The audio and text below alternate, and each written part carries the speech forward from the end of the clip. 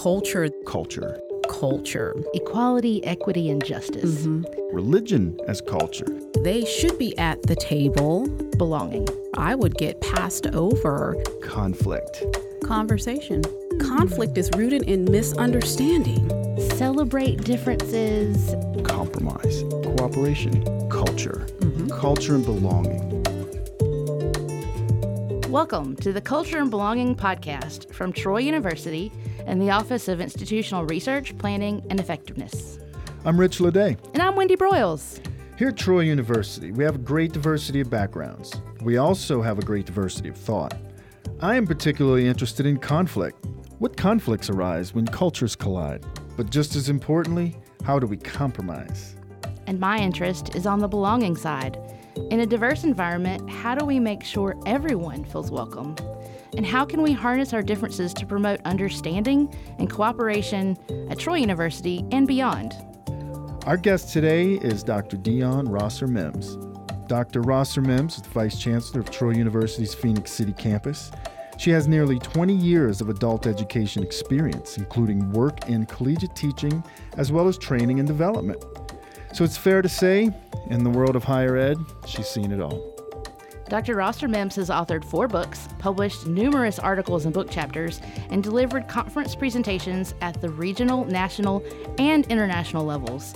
She is the co-founder and former co-editor-in-chief of Dialogues in Social Justice and Adult Education Journal, a peer-reviewed open access journal. Dr. Rosser-Mims, thank you so much for joining us on our very first episode. Thank you for the opportunity to help jumpstart this conversation. Well, we had a conversation about who the first guest should be, and your name came up really quickly. Yeah.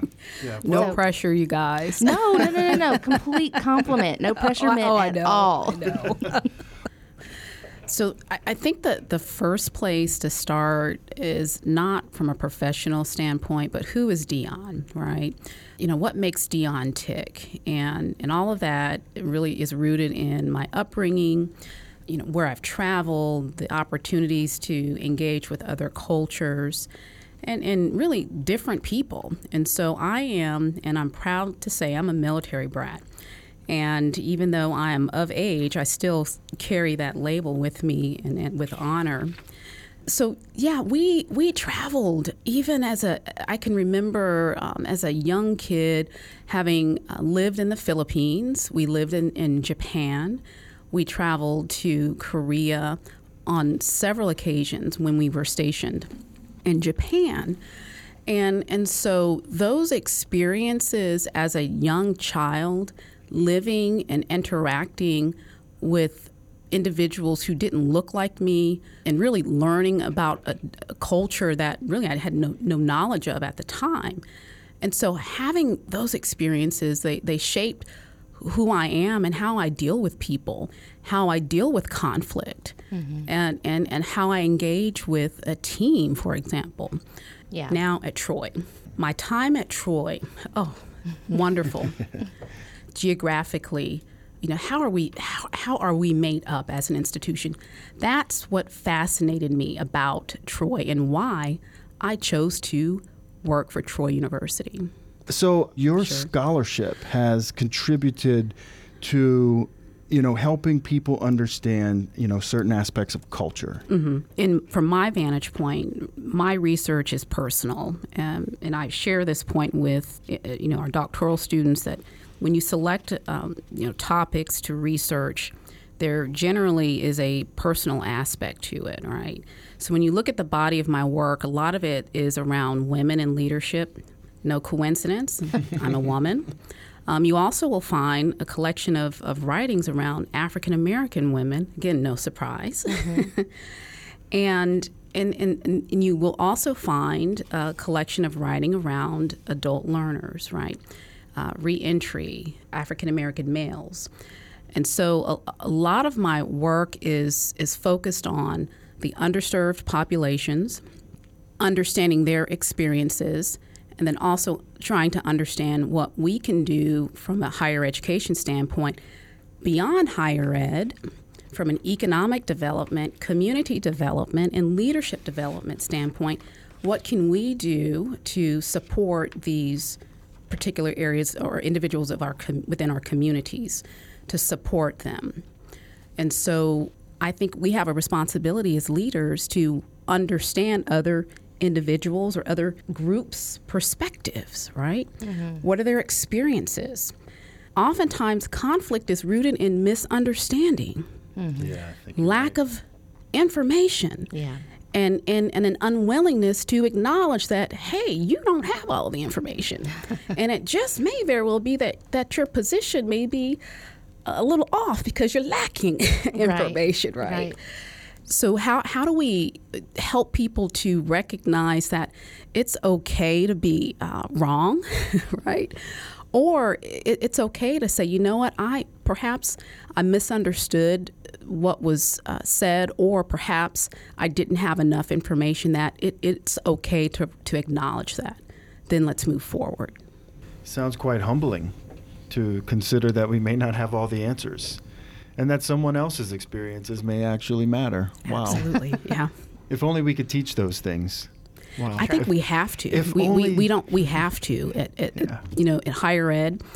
And I've been preaching this even more, to your point, to our students who leave the institution, and particularly those who I have the privilege of working with.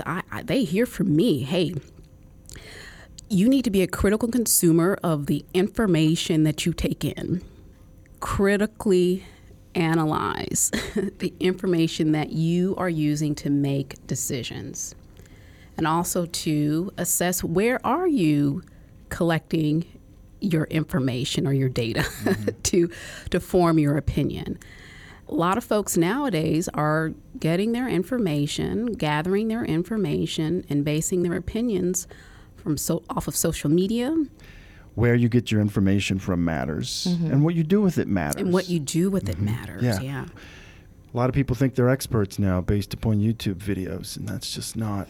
And it requires effort. I mean, if you have to fact check something that you've just read, it requires some extra effort to research it, right? Yeah. And our students, particularly at Troy, come from a variety of different cultural backgrounds. We've got race, we've got gender, but we've also got age. You know, and these things, you know, it's kind of, I'm an older person myself, and it's hard for me to accept that I don't know everything. I'd like to think I'm pretty smart. I've got a lot of answers, but I don't have them all. So, but you know, that's the fun part. The fact that we don't know it all, and that we can learn from someone else. You know, along my journey, I can't even think of a recent time where I was in a situation where I felt like, okay, this person is belittling me because I don't think I have all the information, or the expectation is that Dionne should know it all. Either the situation was occurring and I just was not cognizant of it because I didn't care, right? No, it's humbling, yes, in one respect, but I see it as an opportunity, a possibility to learn from someone else, and then to help me to grow. I think it's fun. Yeah. So have we defined culture in the conversation we're having? I don't think that we have, no. I don't even think we've gotten Dr. Mims' definition of culture. It's a fairly broad definition. It is broad. So I've given it a little bit of thought, and for me, culture, it's all about experience, your obviously your background, and your worldview, but really rooted in your values, your mores. You know, what do you believe, in your experiences. And does your definition of culture change? I mean, depending on the circumstance, because we've got culture can be this big thing, right. But culture can also be this kind of a micro phenomenon. Like what happens in the office between coworkers, I mean, there's culture. We might talk about workplace culture. We might talk about, the one thing I study in my work is religion, right? So, we could start talking about culture, and you could talk about religious culture, but you can also kind of break that down. I mean, there's Muslim culture, there's Christian culture, there's agnostic and atheist culture as well, if you want to have a conversation about religion as culture. But you can even break that down even further and talk about culture within a specific congregation, you know? But then, if culture is everything, is it really anything? Ooh, good question. Wow. So I'm going to answer yes. I think it is something. And the good thing is we should not have to or feel that we should define it, right? I think it really rests with the individual and allowing him or her to articulate what they believe, what their perspective might be around this notion of culture. So I've heard you speak about the differences between equality, equity, and justice. And you give a really great illustration of these different individuals standing at a fence line trying to watch a sports event, right? Yeah. And so they're varying heights. Whether anything else is the same or different about them is really not important for the illustration, right?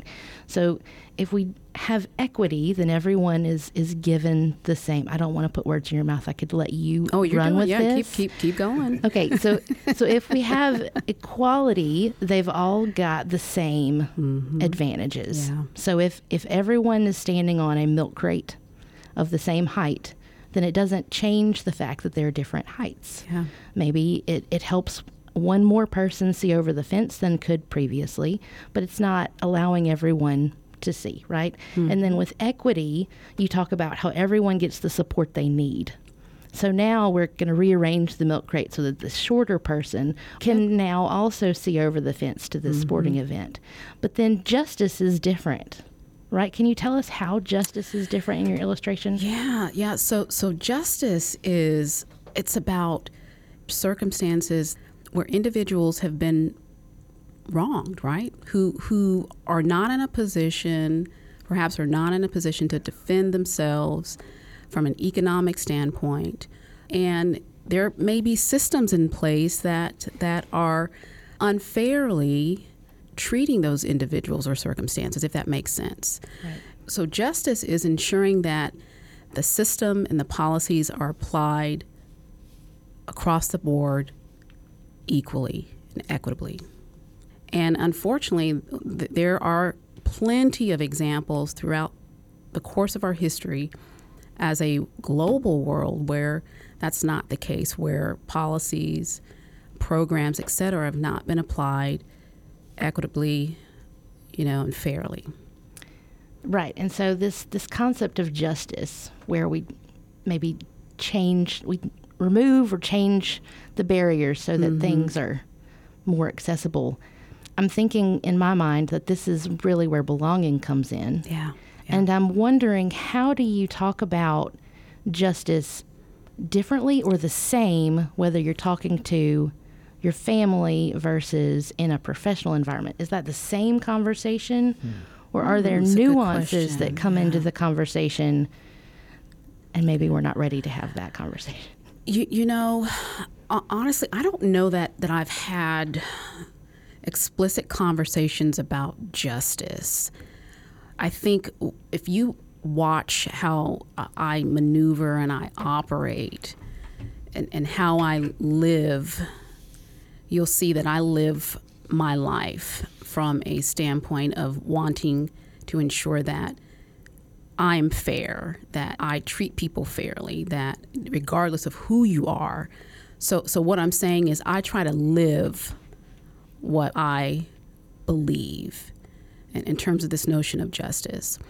And I have to do that. And for one other reason is because my daughter, I want her to understand and to see the world, that this world can be tough, but you can still thrive. You can still do good, be good, and serve and support individuals who perhaps may not have been given that leg up, right? Right. Who needed a little extra push to assist them in reaching whatever level of success they are pursuing.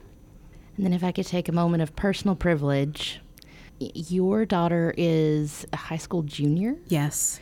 So you're also looking at colleges or what's after high school. Yeah. So then these ideas of equality and equity, obviously they're important. Oh, they are. Yeah. But my goodness, at the same time, we need our children to have the best. Yeah. And we need our children to have these opportunities. And how do we pursue the best and push for excellence, like your upbringing really encouraged, right? How do we do that while still balancing this idea of yes, but everyone else needs these opportunities as well? Much of my journey as a professional has really focused on, again, the underserved population. That has just been something that the good Lord planted in my heart when I was young, and where I knew early on that I had a responsibility and an affinity for working with individuals who oftentimes are either overlooked or misunderstood. Mm-hmm. Even in my role right now, I find that I'm gravitating towards projects working with low-income folks within our community and trying to establish leadership, grassroots leadership program to help inspire them to see themselves as leaders, and they are, right, and that they should be at the table when decisions are being made that impact their family, themselves and their families. So I have an obligation. Right. And so, again, over the course of my career, and I will continue to do so, is to be that advocate, if you will, the voice at the table. And it's kind of ironic that in my role, again, as campus vice-chancellor, some might say, well, do you think that that's work you ought to be doing? Absolutely.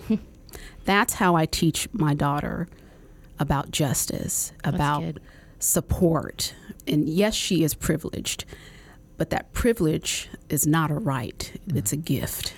This is also some lived experience for her. It's different type. I mean, she gets to observe, her mother. It's a highly visible position that you're in. Yes. And the way that you treat others in that position. Yeah, I'm constantly thinking, when I'm in a room, I'm thinking, okay, who's missing, right? That's good. And there may be instances where, in some cases, I'm not in a position to change it. Right. However, when I am in a different situation, when I can change it, I am going to, right? So constantly surveying who's missing, and if the room is not diverse in diversity of thought, right, diversity of experience, etc., then we got to go back to the drawing board. And not just when you're in the planning stages. No, who's in the room? Also, when you're talking about implementation, when you are implementing the policies, who needed to be in that room that's not in that room. That's powerful stuff. Yeah. We've talked about a lot of things, right? So what's something, if no one heard anything else in this conversation today, what is the one thing that you want to make sure people hear from you from this conversation today? Sure. So we use the term belonging, and I don't think we define that. And what does it really mean in the context of diversity, equity, and inclusion? And the best way to understand belonging, and it's through this phrase, when you've been asked to join, let's say, a party or a dance, and you've been asked to sit at a table. Mm-hmm. The next question is, were you given an opportunity, or did you feel that you had an opportunity to express your voice? Another way of looking at it, and I may get this wrong, it's this dancing analogy. If you've been invited to a dance, were you asked to actually join the dance? Right. Okay. And so I think oftentimes when we think about diversity, we think about that term from a superficial standpoint. We may assemble what we believe to be a diverse group, but I think we have to ask ourselves, is everyone who might be around the table, how comfortable are they in expressing their voice and showing up as themselves? And I think a lot of organizations struggle with that. And there's work that has to be done to get people comfortable in showing up and expressing and contributing. It doesn't solely rest on the institution's shoulders. There's some work that has to be done at the individual level. And so what I try to do and when I lead meetings is I do not close the meeting without giving everyone an opportunity, giving them some airtime, because you've got folks who are going to take up a lot of airtime, right? Yes. In meetings. But there's an easy way to not to put anybody on the spot. And so when you have folks who may feel that they're, maybe I shouldn't be at the table or I don't belong, we have a responsibility to be cognizant of that when we're facilitating these meetings that have diverse folks from thoughts, experiences, et cetera. We have to be aware. And sometimes I know earlier in my career, I would get passed over when I had a great idea and the person who was facilitating the meeting never circled back. Say, hey, Dionne, what do you think, right? Does not happen as often nowadays because I'm much more comfortable in my skin, right, so to speak, and showing up. In fact, it doesn't happen much at all. But I think folks who are listening to this, as an individual, we have a responsibility to find a way to express our thoughts and to contribute, even if the individual who's facilitating the meeting does not create that space for you. So really, it's a two-way street. Yeah, and I would also encourage everyone else in these meetings that we're talking about to make sure everybody else has space to do that. Yeah, because sometimes the person facilitating the meeting won't or can't or doesn't know. Yeah, or hasn't listened to this podcast and got the piece of practical advice, to let everybody speak up. So I think it's up to the individual also. And, thinking about culture in the workplace, this isn't just on the institution. This isn't just on the organization. This is on individuals who work in that organization. You have policies and procedures, but you also have a general way that you should treat each other. Right. We each have a responsibility to encourage belonging, both for ourselves and for the people that we work with, work around, deal with, in whatever capacity. I applaud the two of you for really stepping out there and doing this. And however I can continue to support you, I will. Our guest for this episode of Culture and Belonging has been Vice-Chancellor of Troy University's Phenix City campus, Dr. Dionne Rosser-Mims. We hope that you'll subscribe to the Culture and Belonging podcast wherever you get your podcasts. And get involved by tweeting us at BelongingPod and tell us about a time someone went out of their way to make you feel welcome in a new environment. We'll read the most outstanding answer in our next episode. Culture and Belonging is produced by Troy University in the studios of Troy Public Radio by Austin Toy and Joey Hudson with the help of Kyle Gassett. So until next time, I'm Rich Leday. And I'm Wendy Broyles, and this is Culture and Belonging.